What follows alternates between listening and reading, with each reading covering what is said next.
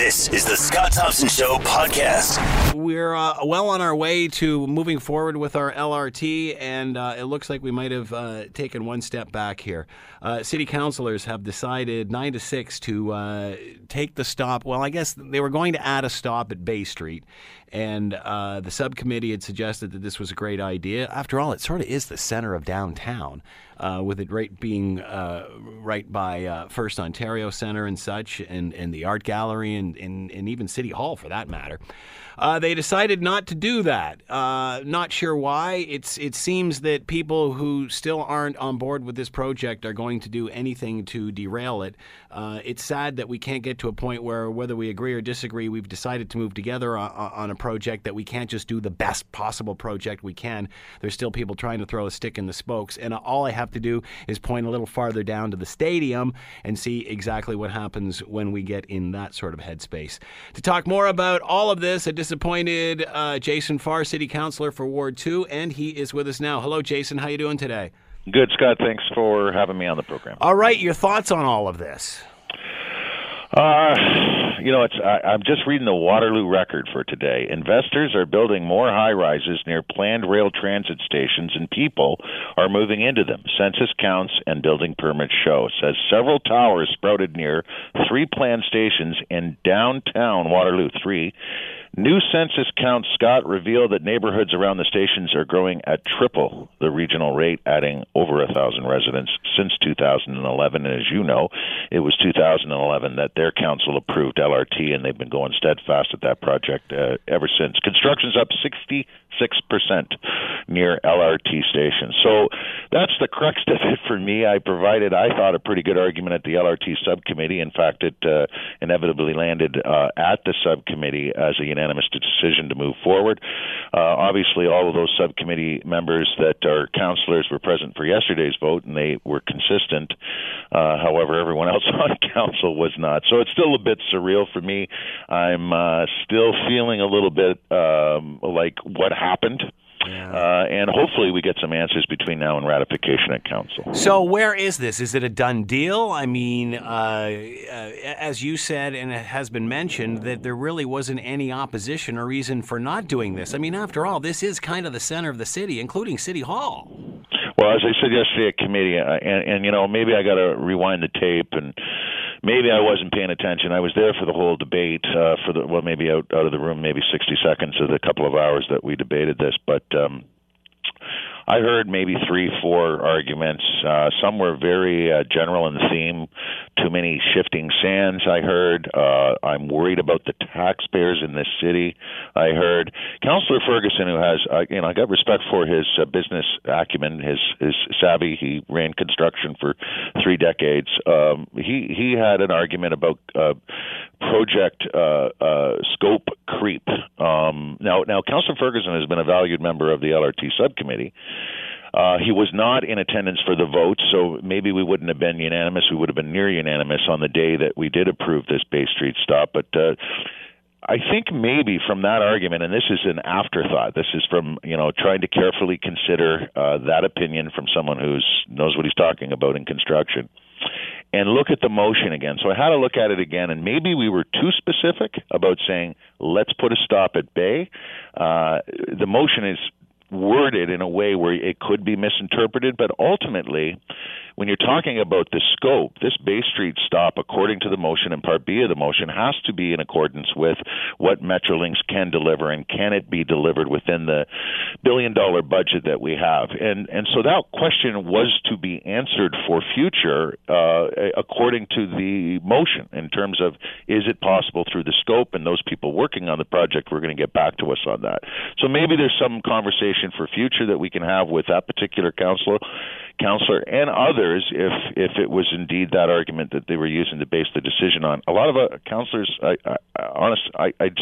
didn't hear a lot from the opposing voters, other than maybe 3 or 4. One was very consistent and has been for some time. Councillor Chad Collins is opposing anything with relation to LRT, and he'll simply say to be consistent. That's his motto in future LRT votes. But no one else took that approach in terms of an argument. So, I'm just still a little bit distraught, a little bit confused, Scott.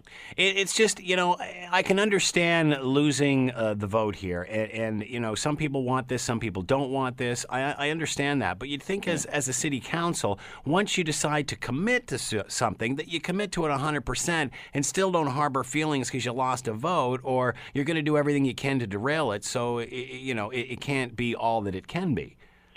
And as you said off the top, I mean, right now, nobody around the table has said to the province, here's the $1 billion, give it to one of the other communities that's in your long queue of communities that have higher order transit projects but don't have a budget. And then we'll pay back the estimated approximate, Scott, $70 million that legally we're committed to paying back the province if we were to back out.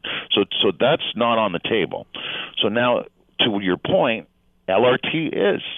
We asked for 100% funding years ago. We got 100% funding announced to us a few years ago, and we're well into the implementation stage. And I don't know whether we need to remind the public in Hamilton, and not just here in Ward 2, more and more that we are in the implementation stage. So to your point, absolutely, whether you're for LRT around the Horseshoe or you've changed your opinion, you were one of the many who voted in favor of saying yes to LRT on the B line if we get $1 billion from the province, which we did.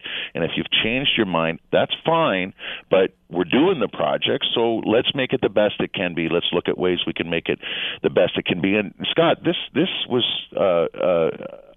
a Bay Street stop was the product of a second phase of public consultation. Yeah. This was delivered in a letter back in the summer of 2016. So it all works to the timing. This wasn't a surprise to anybody. So let me ask you this, Jason. Why wasn't there a Bay Street stop on this initially, if it's that important?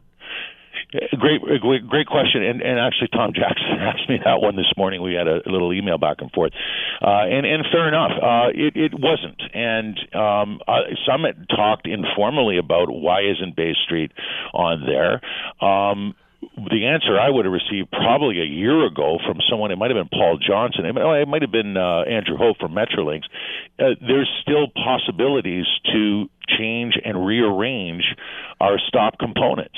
So, we were told, at least I was told as a LRT subcommittee chairperson last year, and that there was adjustment times available through this process. This is a multi-year, $1 billion infrastructure process, and we are in a phase 2 of engagement, and you see, for example, a gauge stop that was planned taken away, and then through the PIC, or Public Information Centers, and through hearing from the community, we put it back again. Yeah. So this is really one extra stop, not two, because gauge was already planned, taken away, put back, and it was presented and voted on unanimously by the LRT subcommittee because it was such a strong argument to do so. Yeah, it makes total sense. That being said, where is this now, Jason? I mean, is this a done deal? Can this be reversed? Is there further consultation? What are your options here? Well, with all of the work that was done, and it's not just from the Chamber. The Chamber hosts the LRT task force, who is a commenting body from the stakeholder side of our LRT subcommittee. The long list of business leaders that 9 councillors in a vote of 9-6 said no to, who were supportive of this stop from the general area, whether they be BIAs or institutions or business leaders, probably greatly outnumber when you consider who they represent, the number of people who went to the public information centers and asked for the gauge thing to be put back on, by hundreds and hundreds, I'm sure. So we said no to them, but we also said no to what currently in the area we receive in annual taxes, and I did this work with Larry Friday in our tax department. It's $111,000 a year. In the heart of a downtown, it's awful sad what we take in terms of annual taxes in the heart of the downtown. If you just put 1,500 residential units down there, and I just read you off the top here from the Waterloo Record today and what is going on in terms of construction, up 66% near LRT stations, we would be in the $5, $6, $7 million a year range in that same neighborhood. So all of those facts were presented, but maybe not presented fully enough or articulately enough. So maybe at council, to answer your question, and the mayor is considering this, table the matter, since we also voted yesterday on now meeting as a collective, as a GIC. I protested but supported it in protest, monthly to discuss all things LRT instead of at the subcommittee where we're continuous. So it'll be for guys on the subcommittee and gals on the subcommittee. This will be like 2 meetings a month, but that's fine. We could maybe at that time tackle this project and this possibility and this added stop and all the pros and all the cons in a more fuller and articulate way at our first new monthly GIC All Things LRT meeting. So that's if there's an appetite for those who've opposed this report, this Bay Street stop yesterday at GIC, to table it and discuss it again sometime. So we'll see, Scott. Who opposed this? Are you at liberty to say? Oh, well, the vote is public record. Yeah. It's easier for me to tell you who's in favor. Okay. So Ward 1 through 4, Councillors Johnson, Farr, Green, and Marula supported it. The mayor supported it, and Councillor Whitehead supported it. He's a member of the LRT subcommittee, and he heard the fuller argument at the LRT subcommittee and made some very good arguments as to why we should support it. So your gut feeling here, Jason, what do you think is going to happen? You know, I almost didn't want to talk to you today, and it's nothing to do with you personally or the good listeners of CHML. It's just you can probably hear I'm still a little distraught over this because I know it's politics, and you win some and you lose some, but I really do feel that there wasn't a strong enough argument from the side that voted in favor of this. You really hit the nail on the head when you opened. There's all sorts of good reasons to do this, and whether you support this project or not, the project is in implementation stage. So you oughta, as an elected official, do what's best for the project. Try to make it as good as possible. Councillor Whitehead and I have argued publicly and not publicly about some of his views on LRT, but I'll give him credit for this. He constantly, and at least lately, has shared that all he's doing is asking as many questions as possible to make this project as great a success as we can possibly make it. That is in our control. And I didn't hear, unfortunately, I feel still, a strong enough argument for 9 votes to go against the Bay Street stop yesterday. I just didn't. Keaton Loomis of the Chamber said this is the city's first and biggest regret with the implementation of LRT. Your thoughts on that? Yeah, I think I said something similar to the CBC yesterday. They talked to me. At least I had 24 hours to cool off, and I'm still hot. But, I thought it was pretty significant because I hope more than ever, especially having cooled off now, that this is an indication that we're going to go full-on filibuster every time an LRT issue becomes before council because it's just not productive. We are implementing LRT, so let's make it the best it can be. I'm going to use that as a refrain. I'm going to borrow that from you. I hope that we're not just going to obstruct because we don't like the idea of LRT. Really, if you don't like it, and you already have 9 that aren't interested in a Bay Street stop, maybe we ought to start talking about how do we get the dough to pay back legally what we're bound to pay back, the $70 to $80 million committed, and Councilor Marula is asking for an update on that figure. And what community is going to get our $1 billion? I had a senior yesterday, I was watching the Pee Wee hockey game. She's been opposed to LRT, good friend of mine from Ward 5, Bubba. And we had a really good conversation about it. And her main argument was, we don't need any frills in Hamilton. And I said, so which community does? If you even want to consider it and call it a frill, some of us look at it more scientifically as an economic builder, environmentally responsible, multimodal, complete street, sustainable city kind of objective, LRT. But if you want to just call it a frill, well, why aren't we? If you are going to define it just as an extra or something fluffy, what makes Hamilton not good enough in all those other communities that will get the $1 billion that are waiting in the queue for higher order transit? And we had a really good discussion about that. There were 2 expletives, by the way, but we're old friends, so we could get away with it. Well said. Good for you. I ask that all the time. Jason Farr has been with us, City Councilor, Ward 2, City of Hamilton. Good luck, Jason. Keep up the fight. Thanks. You're listening to The Scott Thompson Show, weekdays from noon to 3 on AM 900 CHML. So when you think of Donald Trump, what do you think of? Well, it seems lately what I think of most when I hear of Donald Trump is Russia, Russia, Russia. It just seems that every time his name comes up, sooner or later, Russia also comes up, which seems odd to me. And while he seems to be fighting with some of our allies, has a very interesting relationship with Russia. So now, of course, we're, I guess, experiencing the fallout of what happens when Trump's security advisor has to step down or is fired, forced to resign, whatever way you want to look at this, because of his ties with Russia and cooperation. I don't know. What are they talking about? And this has been going on since the actual election campaign. Of course, now that this has come to the forefront, raising lots of questions, and mysteriously, very quickly, all of a sudden, the advisor is gone. To talk more about all of this, John Colarusso is with us, Ph.D., professor of anthropology, linguistics, and languages, an expert on this part of the world. He is with us now. Hello, John. How are you today? I'm fine, Scott. How are you? I'm very good. Thank you for taking the time to join us. You think that this is the beginning of the end for Trump? I do. I do think so. There's a couple of factors at play here. One is, of course, Russia, as you've said, and this seems to have a depth to it in terms of people involved and of time that seems to be growing the more we learn about it. The other factor is that it falls in line with the fact that Trump lacks legitimacy as a president. He was not the one taking the popular vote, and the only reason he's there is because of the anachronism of the Electoral College that the Americans have foolishly allowed to stay in place without ever having any real function, but now it's caused chaos. So I think that Trump is facing two mammoth problems that really there's no way of solving these. And I imagine at some point, probably not in the very distant future, this will spell a forced resignation on his part or impeachment process. Getting back to, you said you broke this down into two parts, Russia and the way he was elected. At the end of the day, he was elected the way that they have, he was elected legally. I mean, this is, as far as we know, the way that things have transpired. Is it really that? I mean, are people not beyond that now? I mean, we have what we have, they have what they have.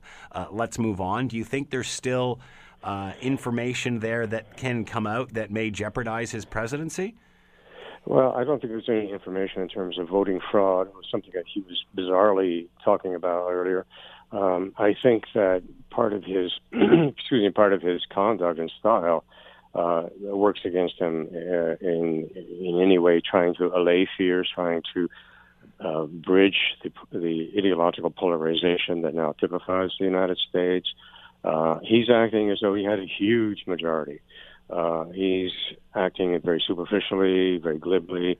He's still in TV mode, not to denigrate TV, but he is not acting in a presidential fashion. And this is not helping his case. I think he's incapable of acting any other way.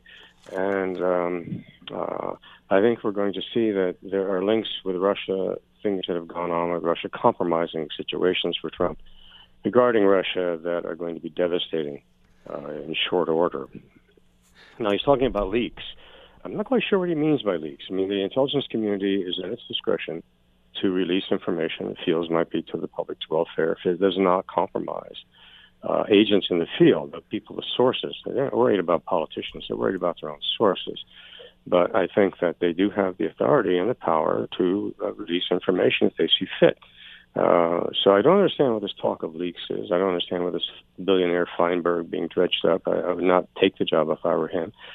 So there's some very odd and sort of almost desperate things that seem to be floating about now that, to my mind, seem to be really a waste of time and energy.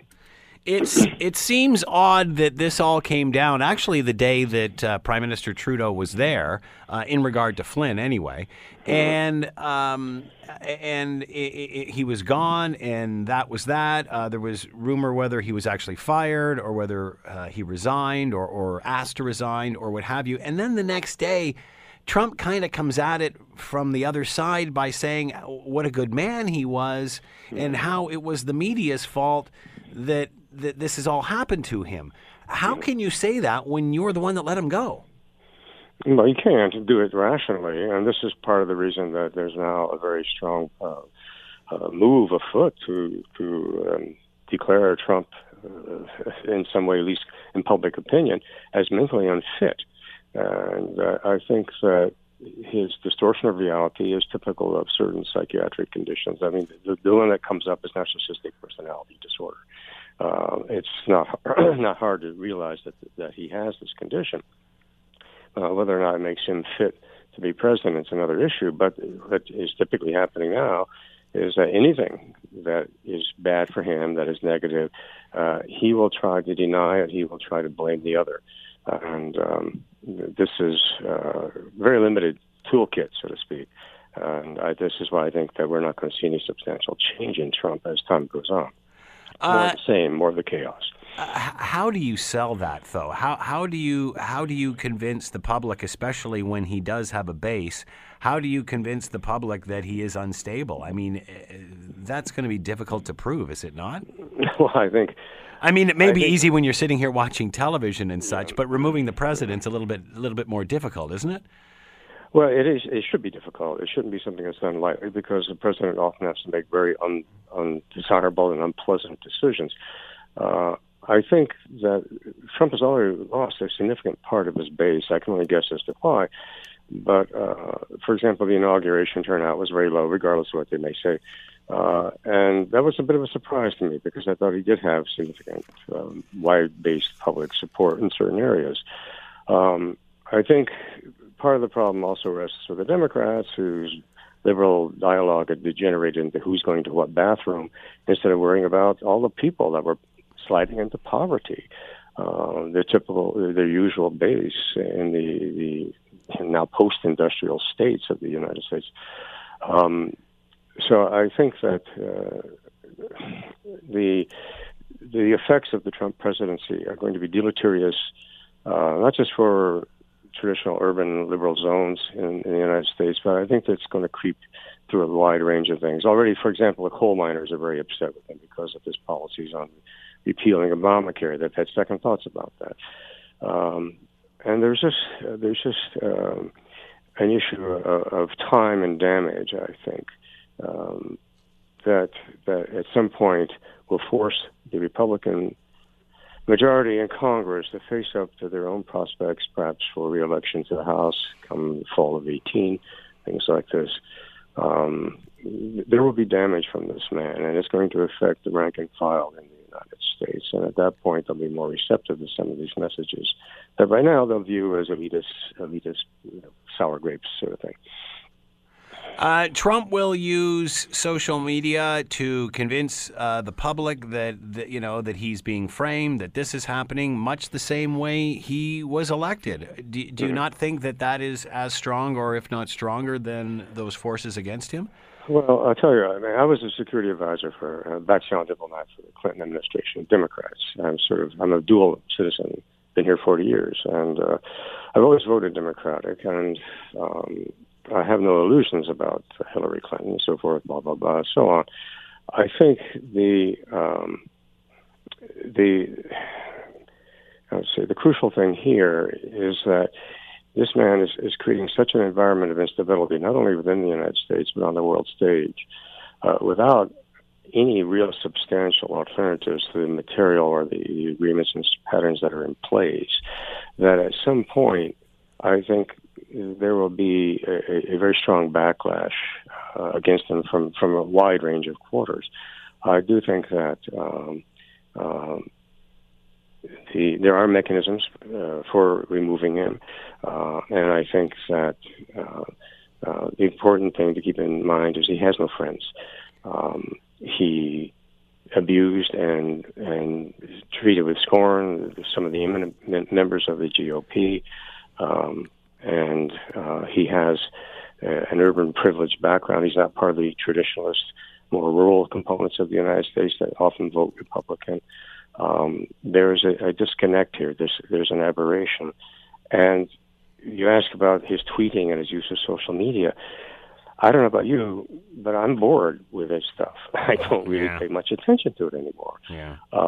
And I think in some way the limited toolkit that he has means that I'm not the first one. I'm not the only one that's going to feel that way. Yeah. I think this is going to become very ineffective very soon.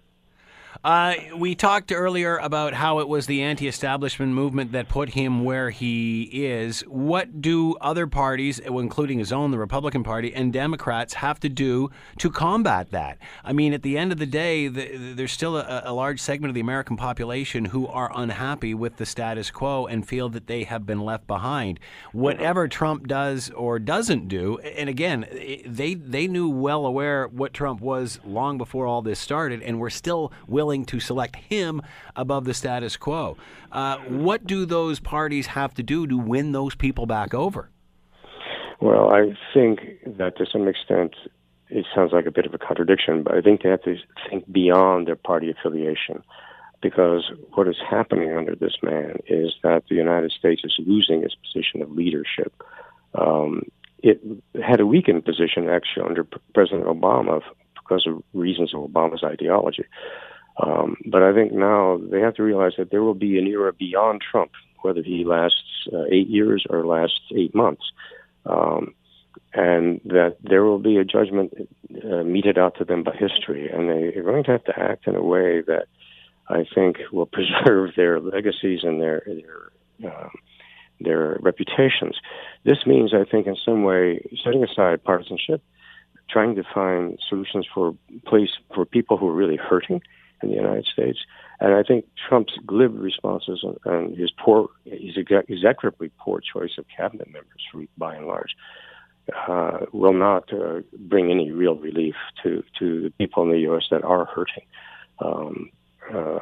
I grew up in the working zone, and it's devastated. It's not at all clear to me what can be done to revitalize it. Certainly trade war is not the answer. Good point. But something has to be done. And they have to overcome their traditional roles and their traditional dialogues and narratives.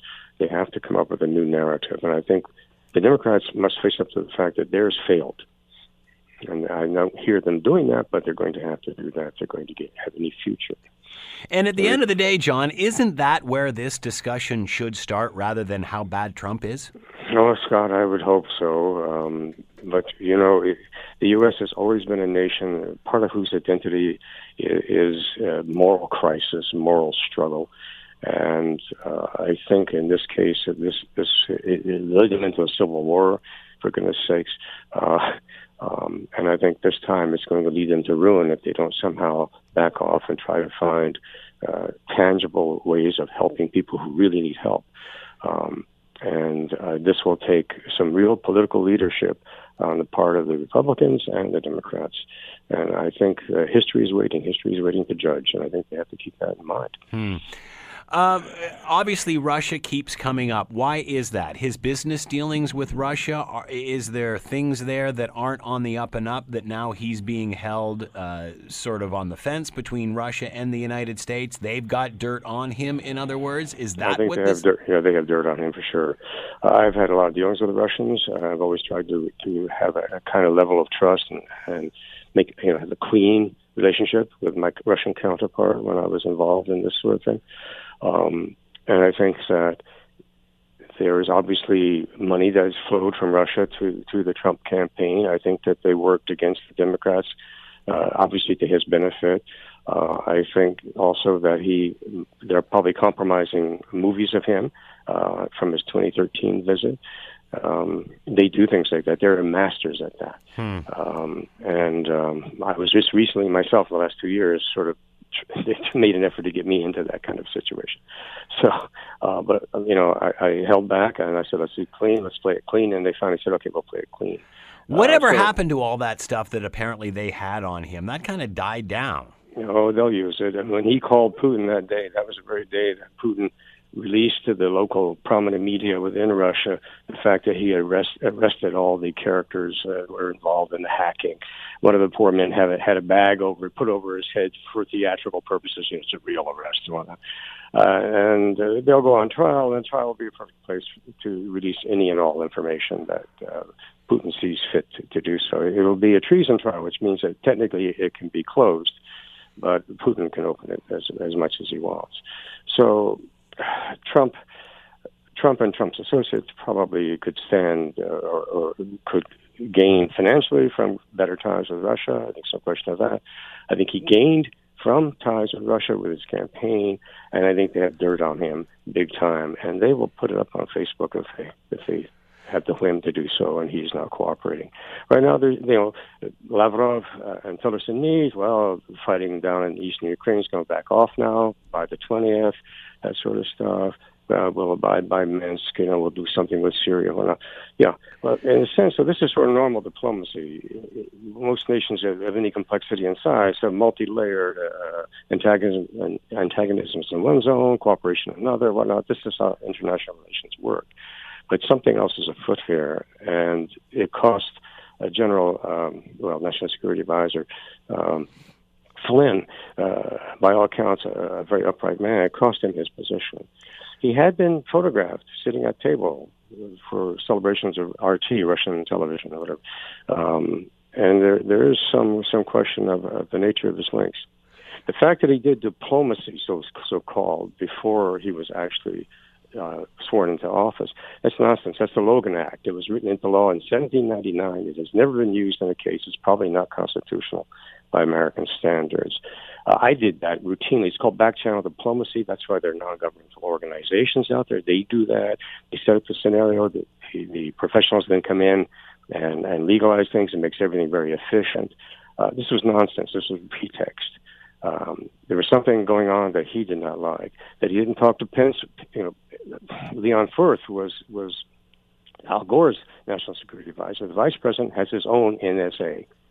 And there was no obligation whatsoever for Flynn to reveal everything he'd done to Pence. That's nonsense again. So he's the scapegoat.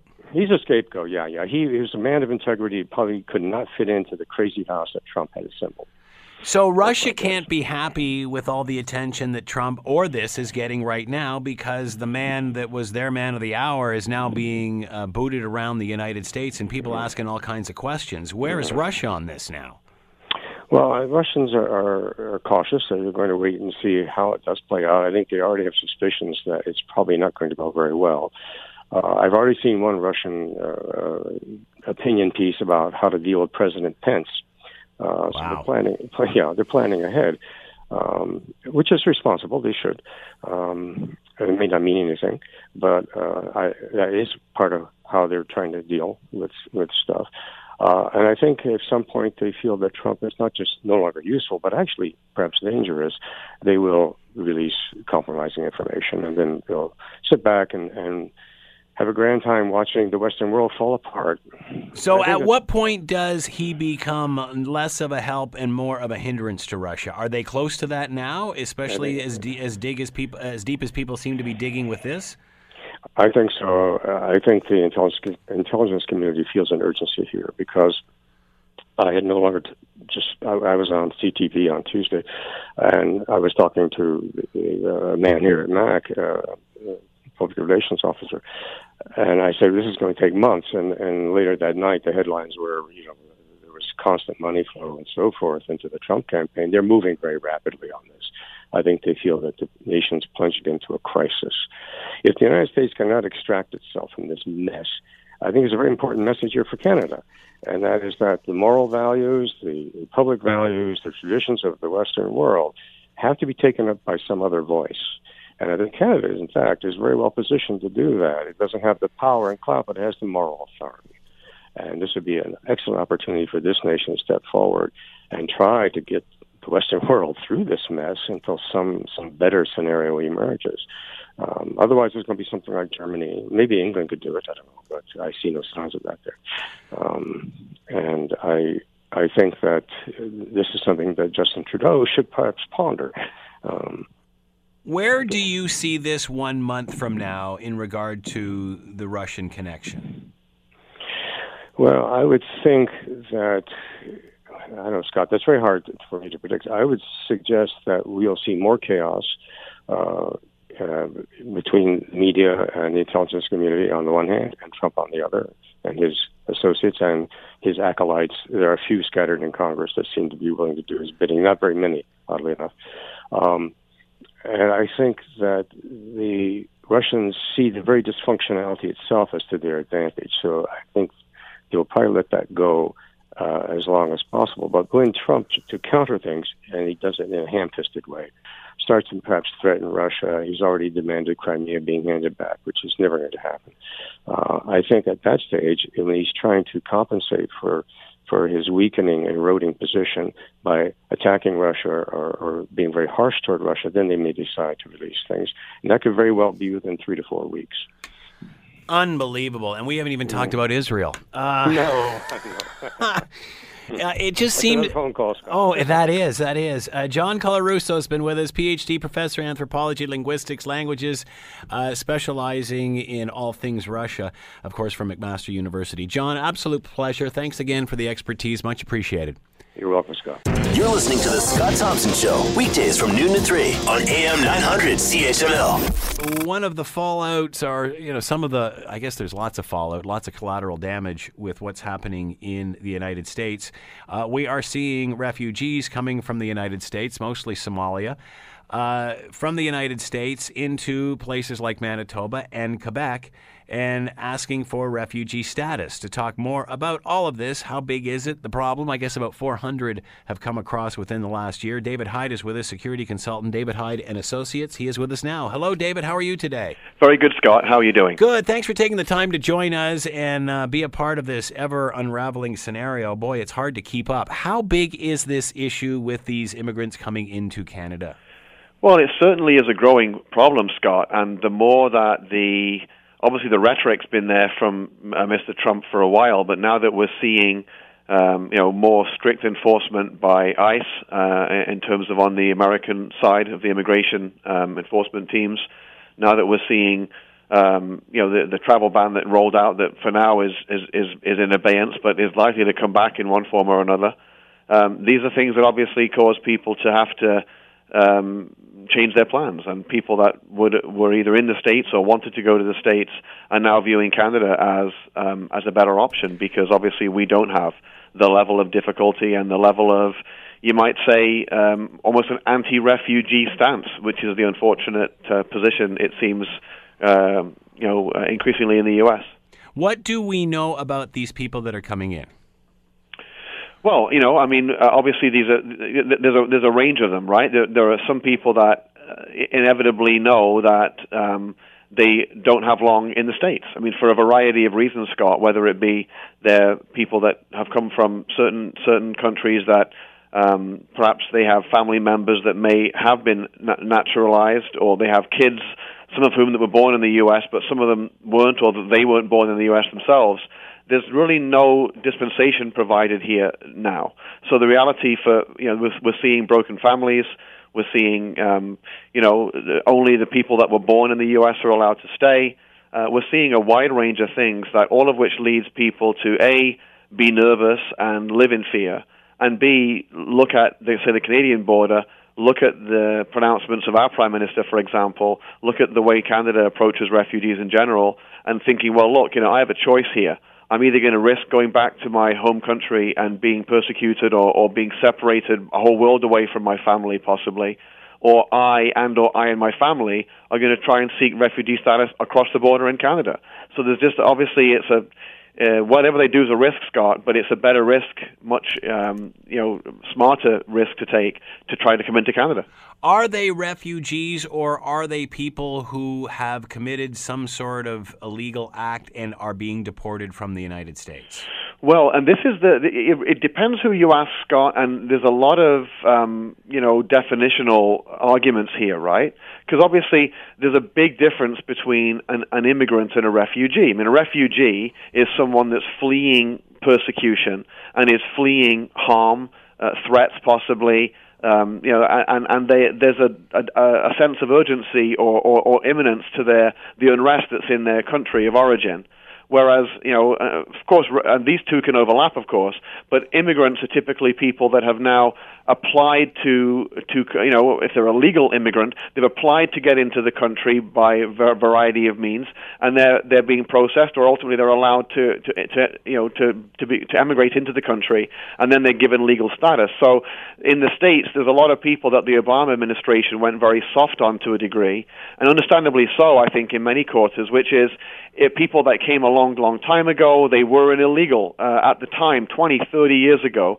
They had children, they've had family members, they've been paying tax and doing work, but there's not a documentation trail, and to a certain degree there is illegality in and amongst some of these people. Other people have, they might have been fleeing some kind of persecution, Scott, but they didn't claim refugee status. They just came into the country, right. And so technically that is illegal. So yeah, there's really a fine line between the two concepts. But no doubt, refugees have a more valid claim, considering that they're an imminent threat or under imminent harm where they're currently situated. And this is the difficulty now, is that the Obama administration seemed to be more looking for a path to citizenship for these people, looking to give them an opportunity to integrate into society legally, or at least in an acceptable way, giving them some kind of status. And that's not happening now. The Trump administration's approach is antithetical to that. So if these people tried to cross at a border crossing, they wouldn't get in? In terms of from the United Canada States. into the States? No, from the United States into Canada. Well, I mean, this is it depends what they're claiming. Obviously, if they claim refugee status at the border, Canada has policies that they will use. They're not going to let people just free flow across. They're going to have to work with them to understand each individual case. But if you have someone that legally is not allowed to enter Canada, that doesn't have legal status and can't explain themselves at the border, then yes, they'll get turned back because they obviously don't have a legal right to be in the country. The issue is, Scott, some of these folks are trying to wonder, with the way that the enforcement has now stepped up in the States, and we're seeing it all over the news in terms of people being arrested, people that were left alone by the Obama administration that are now under imminent kind of threat of incarceration or deportation. Some of those people, especially if they have family in the States as well, are looking across the border and figuring, well, look, if I can try and slip across there, and you've seen people taking risks coming across the border in very much sub-zero conditions, risking injury to themselves and harm from frostbite, etc., because that's how desperate they feel, as though they may have more of a life in Canada if they arrive here even as an illegal in some sense, but they're able to claim through the Canadian processes. They have a possible light at the end of the tunnel. There's no light on the other end of the tunnel, unfortunately, in the U.S., Scott. So what happens to these people when they cross into Canada illegally? Well, if they are caught at the border and if they're entering without the valid papers. Well, even if they're we're hearing stories of them crossing farmers' fields into Manitoba and Sure. Quebec and stuff. What happens to those people? Well, I mean, obviously, if once they are apprehended, I guess, or once the authorities become aware of them and they start to work with them, I would suspect that most of them are claiming some kind of refugee status. So in some cases, that's what they're trying to do. Because any lawyer that's worth their salt is going to advise someone like that who's coming into a country from another country. The claim could be, Scott, that they are facing deportation. They're facing, in the States, I'm talking about here, Yep. They're facing deportation back to a country that's not safe. They're facing the emotional trauma of being ripped apart from their families. So, I would not be surprised at all that some of the folks coming across are claiming a refugee-type status, and Canada is well known for its humane treatment and deferential treatment to refugees. So is the threat of deportation from the United States back to Somalia enough to get somebody landed immigrant status in Canada? I can't answer that for sure, Scott, but I believe that is one of the arguments that's being put forward. I do not believe there's precedent for that, or there's test cases that have gone through, again, because this is also new. What Donald Trump really has done coming into power, and one might argue making true on his campaign promises, normally these promises are rhetorical, and they're there to kind of keep, ginny up the base. But when you actually get in power and you're sobered by the fact of seeing a fuller picture and not having to now campaign in the same way, of course you're going to stick true to some of the fundamentals that you committed to, but you're also going to ratchet back slightly. You're also going to balance your approach. And the issue here is that Trump is not doing that in many cases.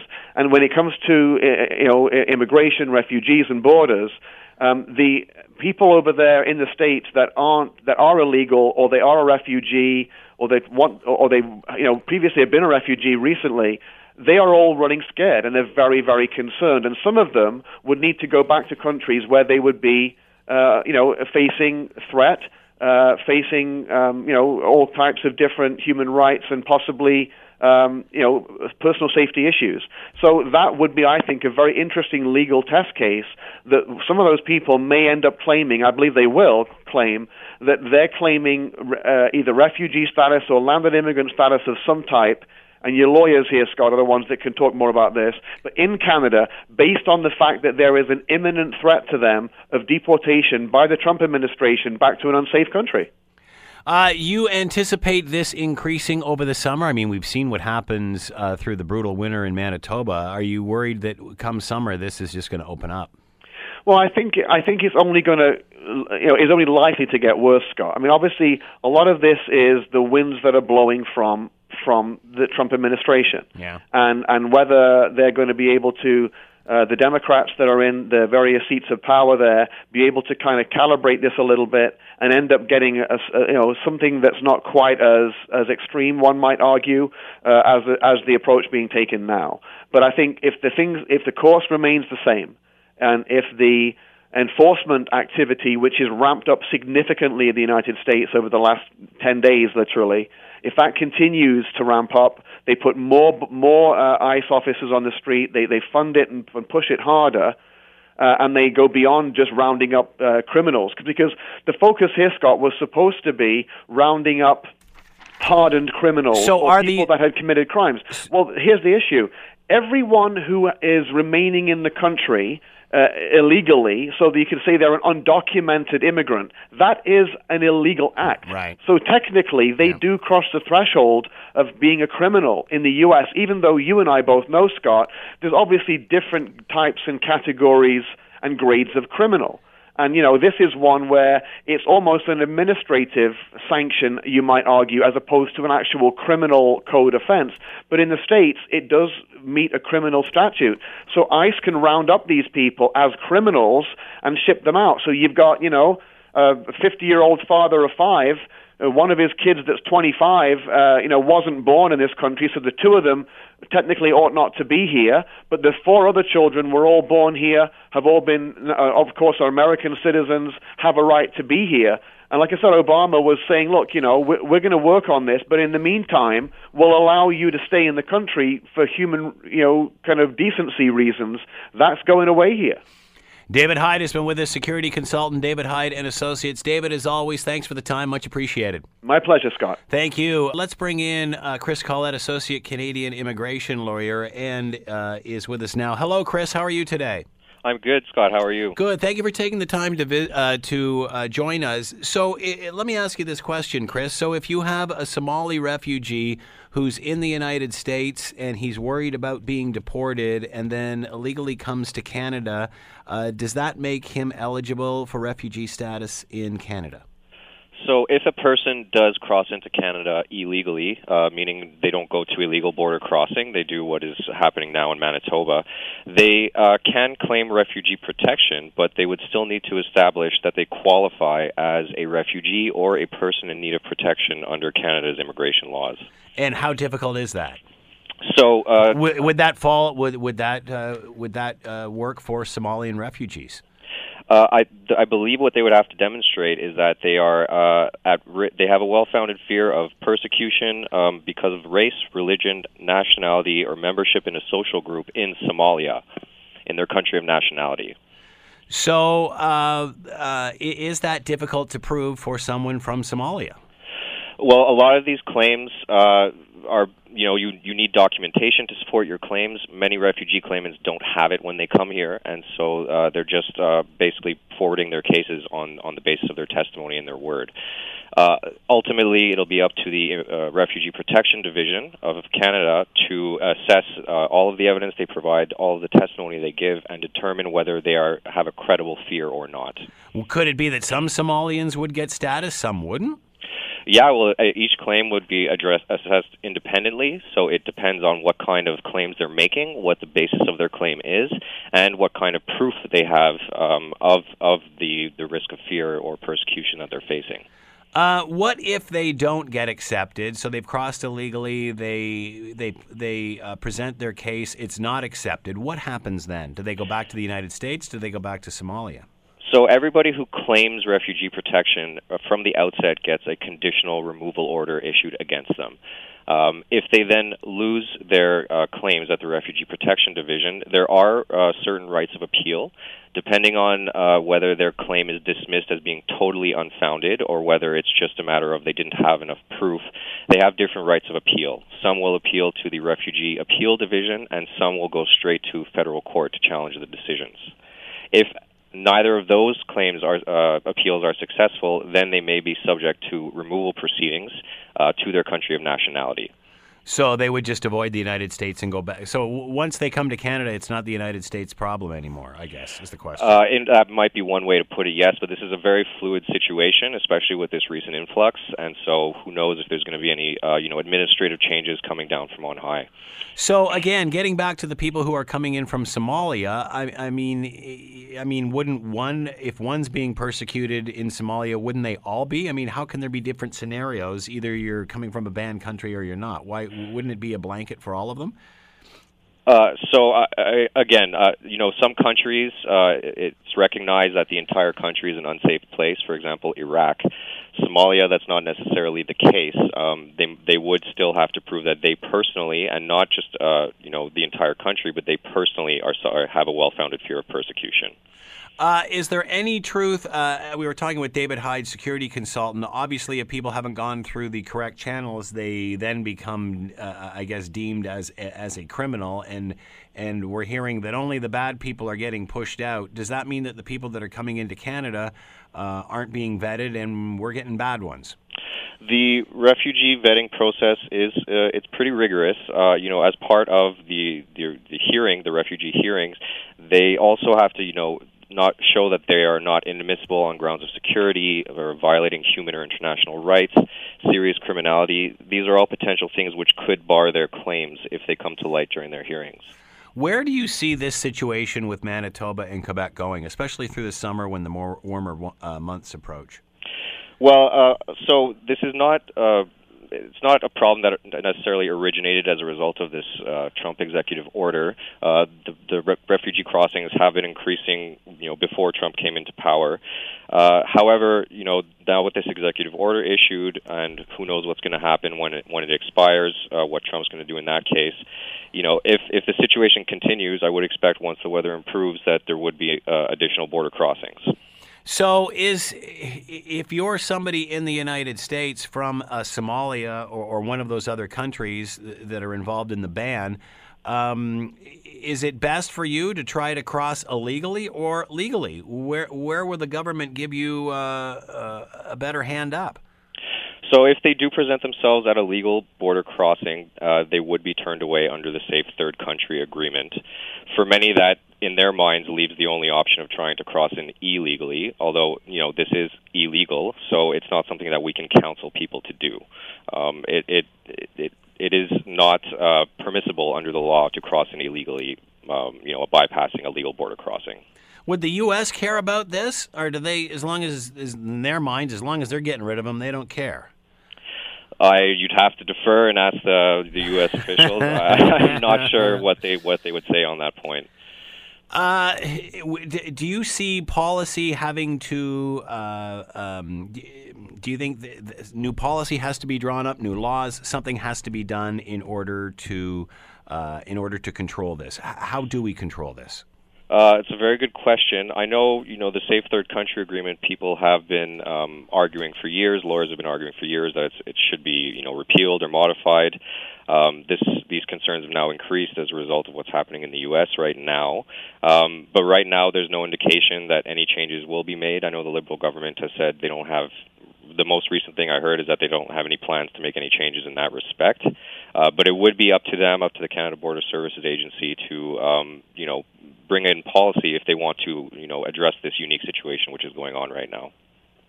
Associate Canadian immigration lawyer Chris Collett has been with us talking about refugees crossing from the United States into Canada. Chris, thanks for the time and insight. Much appreciated. Thank you, Scott. Have a great day. The Scott Thompson Show, weekdays from noon to 3 on AM 900 CHML.